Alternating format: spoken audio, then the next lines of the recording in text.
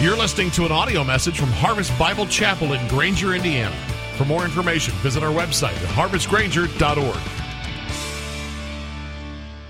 Let me invite you to open your Bible to Joshua chapter 24. We finally made it to the final chapter of Joshua as we've been marching verse by verse. And I told you last week, I preached all the other 24 chapters so that we could finally get to verse 15. One of the most famous verses in the Bible. Some of you have this verse on welcome mats on your front porch. Some of you have it hanging somewhere in your home. I want us to read it here this morning. Let's all get our eyes on this verse, Joshua 24, verse 15. It says this, "And if it is evil in your eyes to serve the Lord, then choose this day whom you will serve. Whether the gods of your fathers that they served in the region beyond the river," those were the old gods, but then if you're not happy with the old gods, there are new gods available. He says, "the gods of the Amorite in whose land you now dwell." But here's the famous part. "But as for me and my house, we will serve the Lord." Now, how many of you were with us last week? We talked about how we all have a choice to serve the Lord. And hopefully you were here last week and in a fresh new way, or maybe for the very first time, you said, "I am going to choose to serve the Lord. This day, my choice is the Lord." And we talked about how it's not a matter of whether you will serve a God. The question is, which God will you serve? So last week we talked about the me. It was an individual choice. This morning we're going to talk about my house. Here's the big idea of the message. The direction of my house will be determined by the ruler of my heart. Here's what we're going to do this morning. Last week, if you were here, we talked about an individual choice. We talked about the me part of that verse. And hopefully last week you chose to serve the Lord. But what we're going to learn is our choice is going to extend beyond ourselves. Yes, I'm going to challenge you to think beyond yourself this morning. I know that's a challenge in our very individualistic, autonomous society. But I want you to think beyond yourself, because this morning we're going to learn how my choice is going to affect my house. You see, there are other people and other things in your house. How many of you have some little me's in your house? Are there some others? How many of you have more than one little me in your house? And the decisions you're going to make is going to impact the little me's. But it's not just people, it's stuff. There is some stuff. And there are some things. I think I could draw a car this morning. That's a really bad car. But there's stuff that the Lord has given us, and that's what makes up our house. Let's talk about what is this house. When Joshua said, "As for me," we know who the me was, but what was the house? And not just what was Joshua's house, what is your house? What does it mean? Well, we're going to define the house this way. A house, your house, is everyone and everything God has given you that you are responsible for. You got it? Now, I want you to begin to make a list in your mind. Some of you, when we talked about the little me's, you should be thinking about the names of the little me's in your house. You got them? If you're married, that would include your spouse. If you're a parent, that would include your children. How many of you still have little me's living in your house? Okay? How many of you have little me's taking over your house? Messing up your house, okay? Well, that's part of your house, but it goes beyond people to stuff. How many of you, God has given you some stuff? How many of you would like God to bless your stuff? There's something you can do to get God's blessing on your stuff. Here's the two things we need to think about when we think about the inventory in our house. First of all, it all came from God, which means I should thank Him. How often do you thank Him for your spouse, and you thank Him for your children? And then beyond the people in your house, thank Him for the stuff. Every dollar in every bank account, every car, every piece of clothing, every piece of furniture, every golf club, every rat that's in the basement. I don't know. All the stuff in your house. Everything comes from God. And here's the second thing. Everything in your house, listen, is to be used in service to God. As for me and my house, we will serve the Lord. We're going to use the stuff in our house to serve the Lord. Is that true of the stuff and the people that God has given? What does God say about our house? There's a lot of different verses in the scripture that mention a house. Let's look at this one. Proverbs 3, verse 33 says this: the Lord's curse is on the house of the wicked. How many of you want to sign up for that plan? You want an alternative plan? Here's a better plan. But He blesses the dwelling of the righteous. And so there are two distinct ways that we can deploy our house. We can either to use it to serve righteous purposes, or we can use it to serve wicked purposes. And whichever choice you make is going to determine whether or not you receive the Lord's blessing or you receive the Lord's curse. I don't know about you. I want to sign up for the blessing plan. Anybody with me here this morning? That's what we're going for in this message. Here's another verse about our house. Proverbs 14:1 says, the wisest of women builds her house, but folly with her own hands tears it down.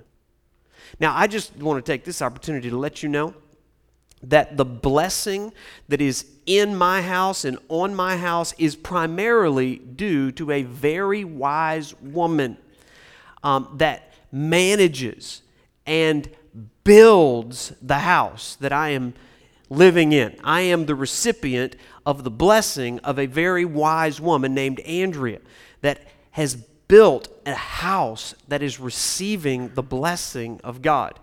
And the wisest of men will stay out of the way of a wise woman who is building her house. But a wise man will step into a situation where there is a foolish woman tearing it down. And so we are responsible for what's going on in our house. And our responsibility is to build it. There's some things we have to do to build a house that receives God's blessing. Proverbs 24 verse 3 says this: by wisdom a house is built, and by understanding it is established. It's hard to build a house that serves the Lord. Everything in our society is going to stand against you building a home that is used in service for the Lord. And so there's got to be wisdom and forethought about the intentional choices you make in the house. It's built with understanding. Psalm 127 verse 1 says this: unless the Lord builds the house, those who build it labor in vain. And so you can be a really good person, you can be a really smart person, you can put a bunch of rules up in your house, but if that house is not dedicated to and used in service for the Lord, you're wasting your time. Unless the Lord builds the house, those who build it labor in vain. And so we want God's blessing on our house. Let me ask you, who is living in your house? Now, there's a lot of different living situations here. I've lived in different circumstances. And when we talk about a house, understand we're not talking about a residence that you may have a 1/4-acre lot or a 5-acre lot. That's one type of house. Of course, we think of that. But some of you live in apartments. How many of you live in an apartment? Okay. How many of you live alone? I remember there was a season I lived alone, and I kind of liked living alone because I never had a fight with myself. I never argued with myself, And if the house was messy, there was nobody to blame but me. So I could clean it up. I could leave it messy if I wanted to because nobody cared. It was just me. And so there's some advantages of living by yourself. How many of you anybody live in a trailer? You probably wouldn't admit it in church. For 15 years, it's what I did. And it's amazing. In 400 square feet, 6 people living in 400 square feet, mobile, everything you own had to fit in the trailer. Life's really simple that way. When your house is small, your problems seem to be a little smaller. I don't know about you, but the bigger my houses get, the more complex it is, the more time I have to spend painting it and repairing it and spending money on it. So whether you live in a house or an apartment or a condo or a trailer, or whether or not this morning as a man you're living in the doghouse, we need to understand that there are some responsibilities we have to make this house useful in service to the Lord. Here's the next question. What is happening in your house? What is the atmosphere in your house? What's the tone? What are the words? What are the attitudes in your house? Is that atmosphere something that you are pleased with? What direction is your house moving?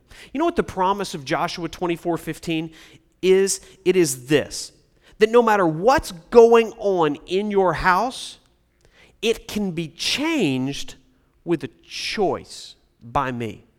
Understanding that my choices are going to affect the atmosphere in my home. That's what we're going after today. Now, some of us are more concerned with what's happening in the White House than what's happening in my house. Do you understand that really you've got relatively little influence in the White House? And yet you have amazing influence at your house?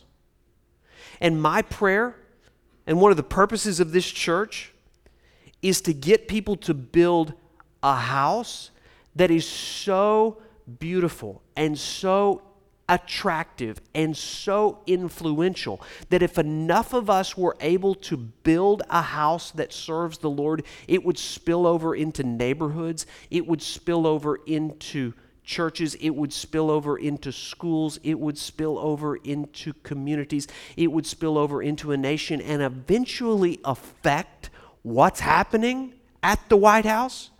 If you want to impact what's happening at the White House, you might want to spend a little more time working on what's happening in your house. As for me and my house, we will serve the Lord. Now, as you read that, the question that I've asked of this passage is this: how could Joshua be so bold in his declaration to believe that his choice was going to determine the choices of the other little me's in his family? It's a pretty bold statement, right? It's almost as if he made the choice for the family. Does that mean he brought all of his family together and he said, you're going to serve the Lord, and I'm going to put my foot on your neck until you say, Uncle, you're serving the Lord along with me, right? Is that what Joshua did? No. I believe Joshua had such respect from his family. I believe they had watched him for 100 years or however long that they had lived with him, and his choices and his integrity and his influence and his courage and his boldness and his prayer life were so attractive that everybody made the same choice because they wanted the same blessing that he saw on Joshua's house. You want that blessing on your house? You want to make the choice and have everybody say, hey, we want to make that choice with you? Then there's 3 things that we're going to have to do. Here's 3 commitments I want to challenge you to make. If you want a distinctly Christian home that serves the Lord, here's 3 choices we're going to have to make. Would you make this choice? My house will be established by commitment. I don't want to race too fast past the obvious here. That Joshua was not just an individual. He was the leader of a household. Now, in order to become a leader of a household, you must make a commitment. And the obvious commitment, there's two obvious commitments here. First of all, he had made the commitment to the Lord that this would be a house that serves the Lord. That's a vertical commitment. We talked about that last week. Hope you've made that. But once you've made the vertical commitment to the Lord, it spills over into a horizontal commitment to everyone and everything else in your house. How does a commitment get established? I lived the first 27 years of my life as an individual. I lived from the age of 15 to 27 as one committed that this individual would be serving the Lord. But at the age of 27, on December the 17th, 1994, at 2 p.m., I stood in front of a wonderful woman that I had deceived into marrying me. Actually, I won her heart. And I committed my life to this woman. And she committed her life to me. And we established a new house through the covenant love commitment of something called, wait for it, it's a new concept, marriage. Have you heard of it? It was not an institution of man. It was an institution created by God. God initiated marriage. He's the only one that has the right to define it. And until God terminates it, we have no right to terminate it either the institution or the individual commitment. My house will be established by commitment. So how's it going at your house? Now, listen, as we talk about this, there was a study that came out this week. It was by Pew Research, a research firm, does lots of surveying, very scientific surveys, and they stumbled onto a discovery, something new that is happening in our culture today that hasn't happened for 130 years. Here's what they found out. That adults between the ages of 18 and 34, those are the millennials, they discovered that the most likely house that age group lives in is in mom and dad's house. Now, if you're between the ages of 18 and 34 and you're living at mom and dad's house, there could be some very good reasons for that to happen. But if the reason you're still living at mom and dad's house is because you are afraid of a commitment to establish your own house, you might want to get with the program and grow up and make a choice to establish a new house. Marriage is God's tool to scrub off selfishness from your life. You see, marriage and selfishness are mortal enemies of one another. Marriage will kill selfishness. Thought I might get an amen out of somebody out of there. How many of you, your wife, your husband is doing a pretty good job scrubbing off, at least exposing some selfishness in your life? You see, if you go through your entire life without actually living in a house with a mate, you might think you're not a very selfish person. I didn't think I was a very selfish person for 27 years. I've lived the last 21 years with a mirror in front of me that is reflecting my selfishness. It's called a spouse. And marriage will kill selfishness. Here's the flip side of that coin. Selfishness will kill your marriage. Selfishness and marriage cannot peacefully coexist. And so it is through the establishment of a marriage commitment that God sanctifies the selfishness in my life. Another thing that Pew Research article found was this, that it is likely that 1 in 4 Americans now will go through their entire lives without getting married. 1 in 4. Now, there are purposes for singleness. Do you know about this? As a matter of fact, I hope you hear that I am not down on singleness. When I was single, I had freedom to serve the Lord that I don't have anymore. The Bible actually says in 1 Corinthians chapter 7 that a married man is concerned and anxious about his wife, and he should be. If you are married and you're not concerned about your wife, you're not a very good married person.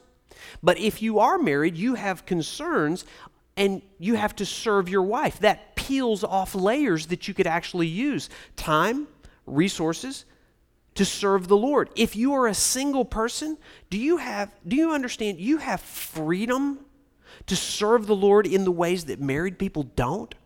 Use your singleness to serve the Lord. But if you're using your singleness to serve yourself, you might want to consider the benefits of marriage to scrub off some of the selfishness in your life. And so God's number one tool to sanctify our selfishness is marriage. God designed marriage as that number one tool to scrub off some of our selfishness. Now, in our culture, interestingly, as the desire to get married declines, the desire for love, companionship, relationship, and sex has not declined. So what do you do with a person who wants the benefits of marriage without the commitment of marriage? We come up with all kinds of alternatives to God's plan, and one of those that is increasingly popular is to move into the same house and live together, pretending to be married, everything but a commitment. And the arguments are incredibly foolish for this type of arrangement. People that say, well, before you buy a new car, you want to test drive it. That's right, because your relationship with the car is a performance-based relationship. Marriage is not a performance-based relationship. What you're saying is, I want a performance-based relationship with the other person. If this other person performs well, if they make me happy, and if they do all the things that I expect them to do, then I'll stay in the relationship. But the moment the performance declines, I'm going to look for another vehicle. That's what you're saying. Now, it's interesting, if you didn't even look at the Bible, which we don't do much around here, but just think about it. If you just looked at sociology, would it be a wise choice for two people to live in the same house, pretending to be married without a commitment? Do you understand that couples who live together prior to marriage,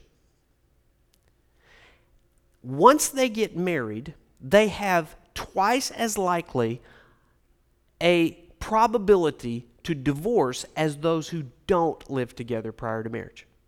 So does that make sense? No, that doesn't make sense. Do you understand that couples who live together are 8 times as likely to cheat on one another as married couples? Why? Because you're undermining the trust in the relationship if you're trying to pretend to be married without establishing the commitment. People say it all the time to me. They say, well, we're married in our hearts. We've been together for so long. We're just married in our hearts. You're married in your pants. That's your motivation. And give me that stuff about married in your heart. Other people say, well, we're married in God's eyes. You're sinning in God's eyes. You're inviting a curse rather than a blessing if you're pretending to be married without the commitment.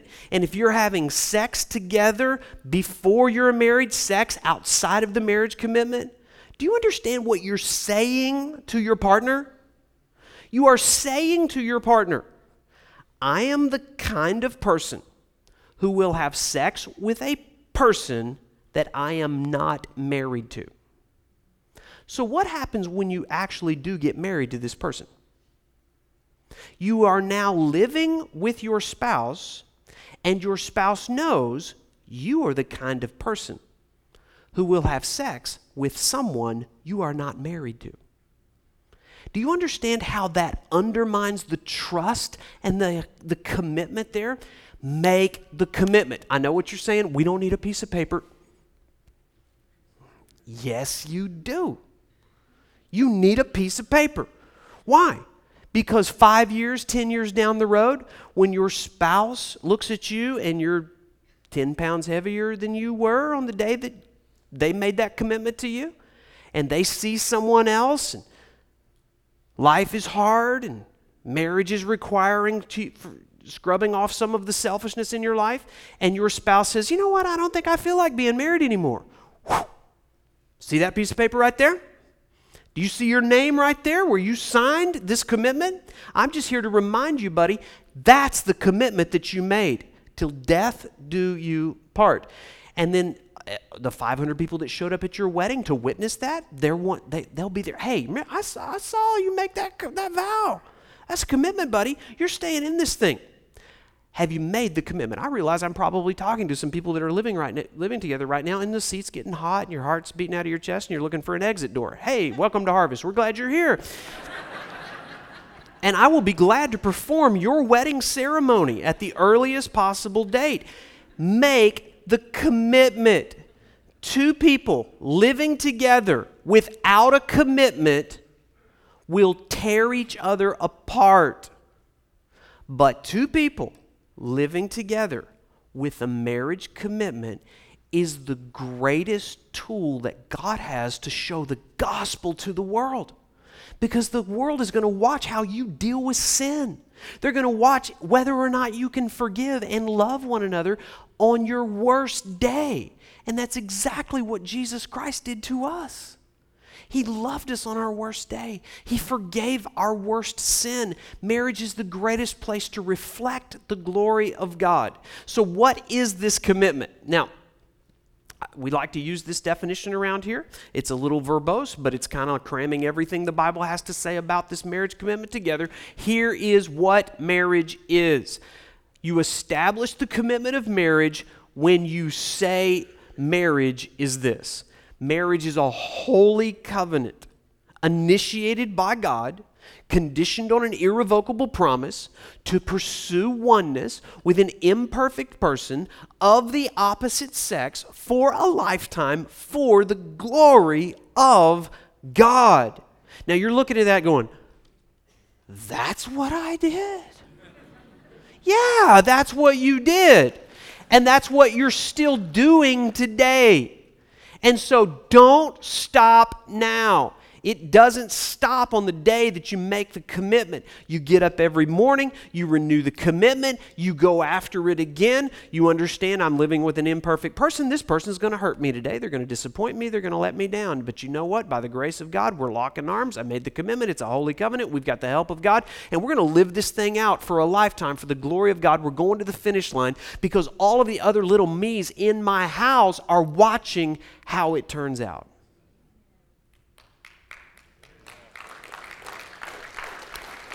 That's what marriage is. So have you made the commitment? Have you established that as a permanent commitment in your home? Here's the second thing. He's like, dude, that was enough. No, we got two more. My house will be led by conviction. Now, the commitment is one thing, but the conviction to live it out has to be a passion in my soul. Commitment without conviction will be short-lived. So we need the conviction. Now, I want you to notice the conviction here in this text by Joshua. He says here in verse 16, so he makes this famous declaration, as for me and my house, we will serve the Lord. How did the people respond to that? Verse 16.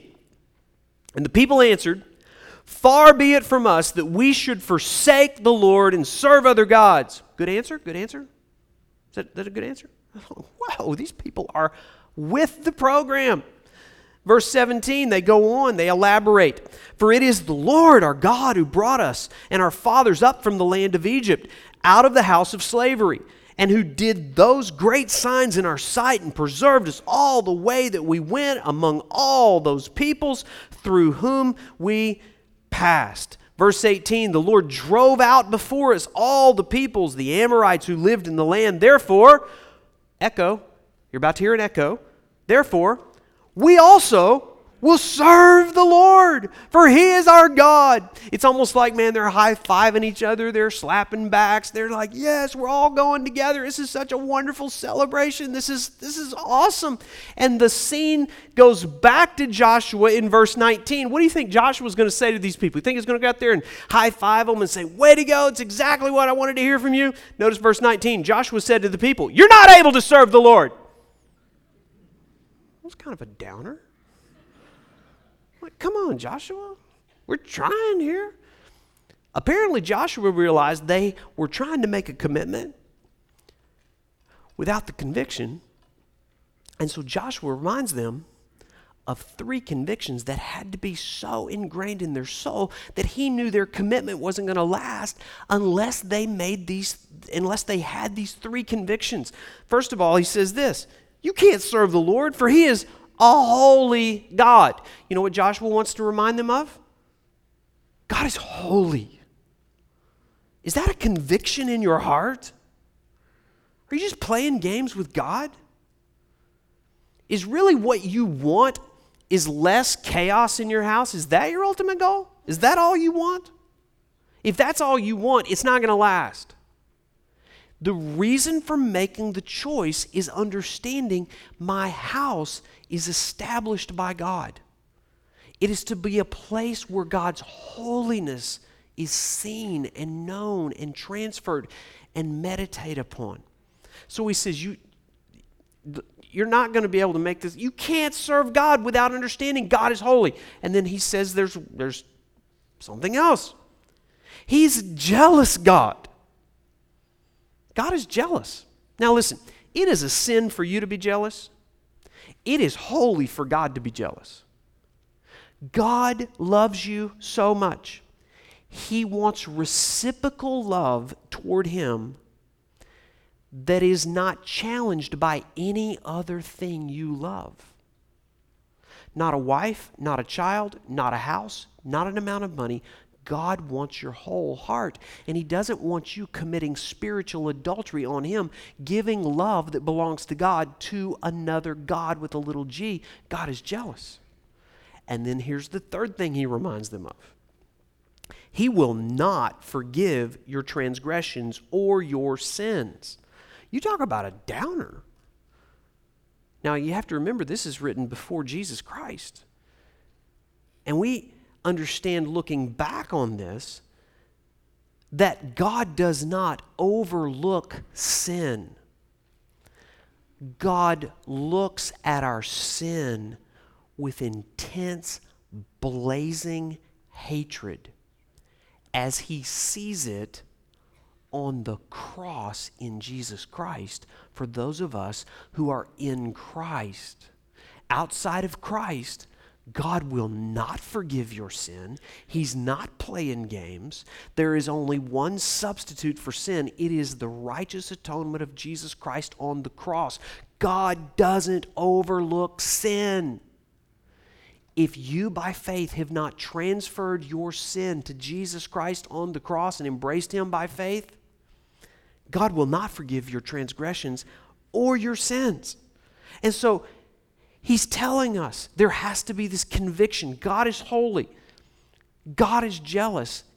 And God is serious about sin. Now, those are theological convictions. But what about the real practical day-to-day stuff of life that happens in your home? For our family, I kind of thought back on the 21 years that we've been a house and the themes that have filled our house, the things that we've done intentionally to saturate our home with an environment. And I thought of 5 things that were convictions that we have said we are going to fill our house with these 5 things. First of all, worship. God wants our attention.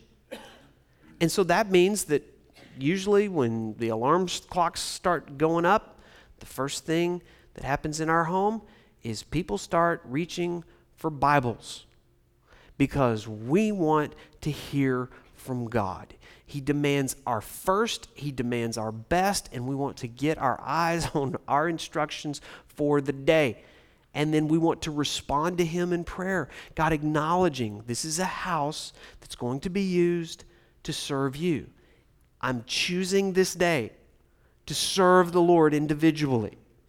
And as we go out and start engaging the other little me's in our family, we're going to use this environment to serve the Lord. We fill our home with worship. Now, worship is not something that happens on the weekend. It happens gathered on the weekends at church, but it happens individually and as a family all through the week. There are times that we gather the family around and we say we're going to have family worship and we're going to open our Bibles together. We're all going to get our eyes on the same page. We're going to hear the instruction of God and we're going to respond to it and we're going to talk about what's going on. Now listen, I'm talking to some men here, and as the man, as the leader, as the head in your home, you need to establish these convictions. You say, I don't really know much about the Bible. Can I help you get started? Let me tell you what I usually do, okay? I have a degree in theology. This is still the way I do it. I will bring my Bible to the dinner table. I will open it up to a section of Scripture. If I can't think of anywhere else to go, I look at the calendar.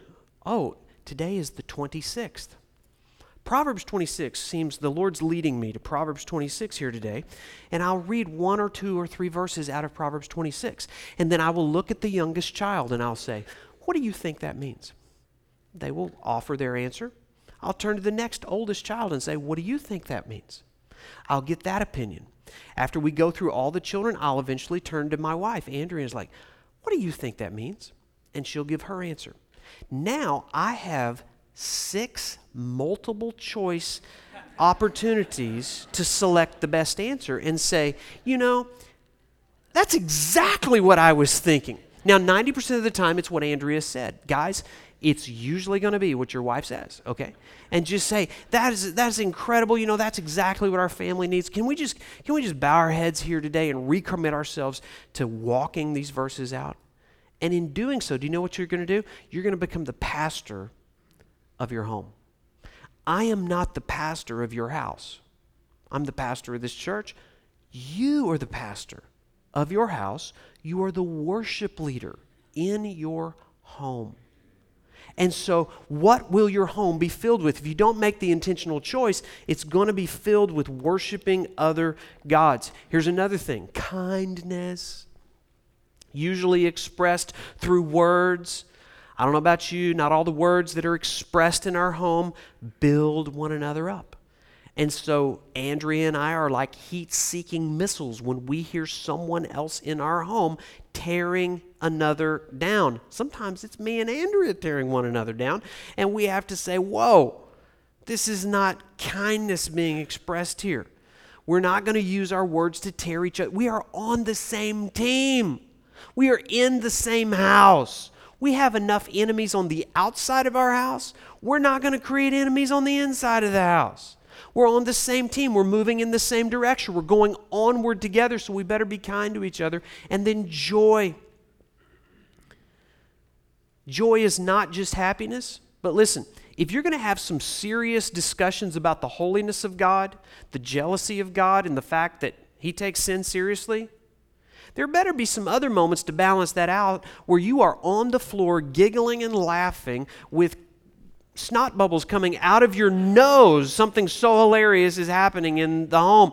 This is a regular thing for us, and I got to tell you, I'm the worst culprit here in not fulfilling this responsibility. There is a question that gets asked to me every week, and it's this question: Dad, is the sermon done?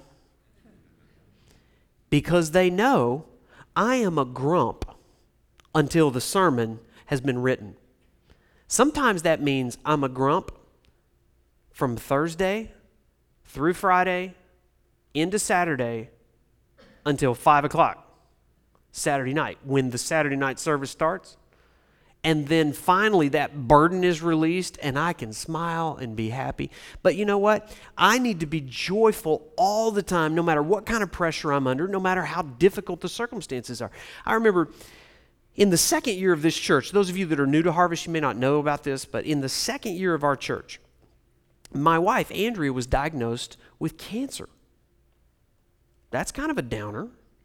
I mean, Lord, here I am trying to serve you, and we're using our home to serve the Lord. We're building this church where we're building our family, and you allow Andrea to get cancer? Listen, we prayed all through that. We gathered the family around. We had to let the children know this is very serious, and we don't know what's going to happen here, but we need to trust the Lord together. And I remember we let the children kind of weigh in. It's like, do you have any questions? What's going through your mind right now? And after all the questions, I remember my youngest child, Leah, who, by the way, turned 13 yesterday. Pray for me. She turned 13 yesterday, but she was like 6 at the time, something like that. And I remember the question she asked. It was a really somber moment in our family, and she said, Mom, will you still be able to dance in the kitchen? I mean, does cancer kind of wipe out dancing? Maybe in most homes. In our house, we're still going to dance. And by the way, good news, cancer removed, healing granted, no chemo, no radiation. Andrea's doing great, and she still dances in the kitchen. And we all dance with her because we want our house to be filled with joy, no matter what's going on. And our home has to be filled with forgiveness because I don't know about you, but I blow it every day. And there's usually not a day or two that goes by before I have to go to somebody in my family and say, that was not my finest moment. I was grumpy. I wasn't filled with joy. I wasn't kind, and I didn't have a worshiping heart. I need a fresh start and forgiveness. Would you please forgive me? And because we know that we have been forgiven vertically by God, we bend the forgiveness out and grant it to others. You say, you don't know what they've done to me. You're right, I don't know what they've done to you. But I do know what you, by your sin, have done to Jesus Christ. And he forgave. How can you withhold forgiveness from somebody who's hurt you? I don't know what they did to you, but it wasn't anything compared to what your sin did to Christ. As we've been forgiven, we forgive. And then finally, our house will be filled with ministry. Our house will be filled with ministry. That means that we understand we're going to lock arms together and use all of the assets to serve the Lord. I remember a few years ago, we do this actually regularly. We actually do it every week. I don't know if you understand this, but this church has been served while I've been building this house. We as a family have been building this church, and there's so many times that there's tension in the home and we're not being kind to one another, and we go and we serve. We get outside of our house, get outside of ourselves, and we focus on what the purpose of our home is, and it changes the whole attitude in the family. A few years ago, we went down to serve a meal at Hope Ministries, homeless shelter in downtown South Bend, and our kids were grumpy and they didn't want to go, and they're fighting over the seats in the car, and they're fighting over what music we're going to listen to on the way down there, and we get out of the car and we go spend an hour or two serving homeless people in downtown South Bend. Coming out of the homeless shelter, children are skipping, holding hands, opening the door for one another. Would you like this seat? You pick the next song. What happened? We used our home for the purpose for which it was created. And it invited the blessing of God. It changes your whole attitude when you get outside of yourself and build something other than your house. I'm so grateful for people in this church that have used their family to serve. I don't know if you know this right now. I mean, your family is being served by other families in this church this very moment. I'm grateful for, there's a family in our church. Do you know about the Spear family? Do you know about these people? I mean, we have 300 volunteers who work in our Harvest Kids ministry. Half of them are Spears, okay?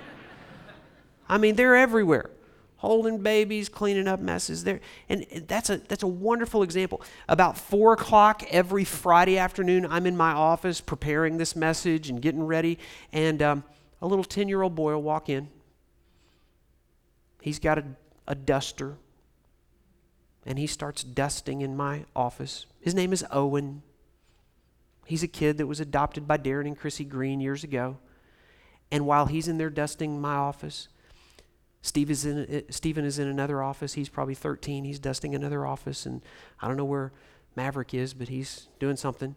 And Darren and Chrissy, they're cleaning. They've used their family to serve the Lord as a ministry. What is your family doing? What is happening at your house, but what is happening beyond your house? Have you established the commitment? Have you led by conviction? And then thirdly, have you made this choice? My house will be involved in God's mission. Notice here in verse 23, Joshua said, you want to keep that commitment? Put away the foreign gods that are among you and incline your heart to the Lord, the God of Israel. Verse 24, and the people said to Joshua, the Lord our God we will serve, and his voice we will obey. So Joshua made a covenant with the people that day.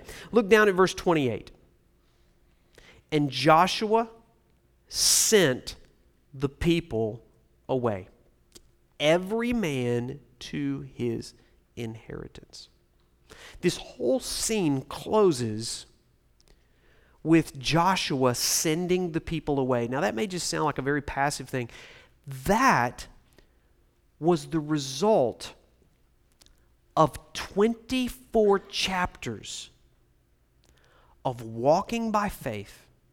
That was the result of 400 years of God defeating enemies, clearing a path, granting them a place where they could establish their houses, raise their children, and live out the promises of God.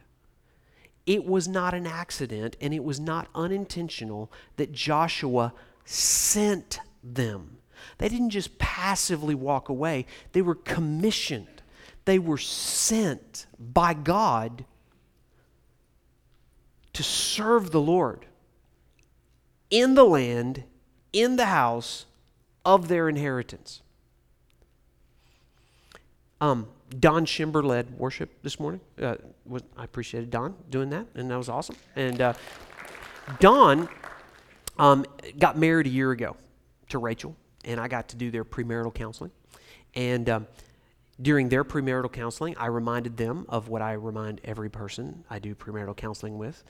Number one, you have no idea what you're getting yourself into. Number two, you're believing a myth that your marriage will be strengthened by spending exclusive one-on-one, face-to-face time with one another, and that's what's going to get you through. Now, there is an element of that is very true. Some of you need to go spend some face-to-face time with one another because you've neglected that. You need to go have a date. You need to go sit down and talk. You need to get some face-to-face time together. But newlyweds already know that. What they need to hear is this. Your home will be strengthened and your marriage will be established not only with face-to-face time, but with side-by-side time. Get your eyes off of each other and get it onto God's mission and lock arms together side by side, doing something together outside of your marriage. If all you do is face-to-face time, if you're so focused on one another, you're going to cannibalize each other. It's like two ticks looking for a dog. You just suck the life out of one another. The expectations are so high. You're going to meet I'm so glad to be married to you. Now meet my every longing. And pretty soon you're like, I don't think God created another person that can meet the deepest longings of my heart. So what do I have to do? Hey, why don't we do something together outside of the marriage? And I always hear this, we're going to wait on having children because, the children, they just will get in the way of our face-to-face time. That's right. They force you to work side by side, don't they? And focus on something outside of you. And it is in the building of children, in the building of a house, and the building of a church, or the building of God's kingdom, that your home and your marriage is used to serve something beside yourself. Are you using your home to serve anything other than yourself? I want to challenge you to do something as we finish this message. I want you this week to write a family mission statement. Do you know what a mission statement is? Ray, could you hand me that piece of paper right there? I want to read to you a mission statement from an organization that you may or may not be aware of, if I can find it. There it is. See if you can identify this mission statement. You know what a mission statement is? It answers the question, why does this organization exist? Our church has a mission statement. Harvest Bible Chapel exists to glorify God through the fulfillment of the Great Commission. Simple, direct, clear, urgent, simple, right? We exist to fulfill the Great Commission, which means we make disciples around here. If you want to be a disciple, you're going to fit right in here. If you want to make disciples, you're going to fit right in around here. If that's not why you exist, you're not going to fit in here at all. But I want you to listen to this mission statement. I want you to write your own mission statement as a family. Listen to this. See if you can guess what organization this is. We provide knowledge and take action to ensure national security. In pursuit of our country's interest, we put nation before agency, agency before unit, all before self. What we do matters. Our mission requires complete personal integrity and courage, physical and intellectual courage. We accomplish things others cannot, often at great risk. When the stakes are the highest and the dangers are the greatest, we are there, and we are there first. We stand by one another and behind one another.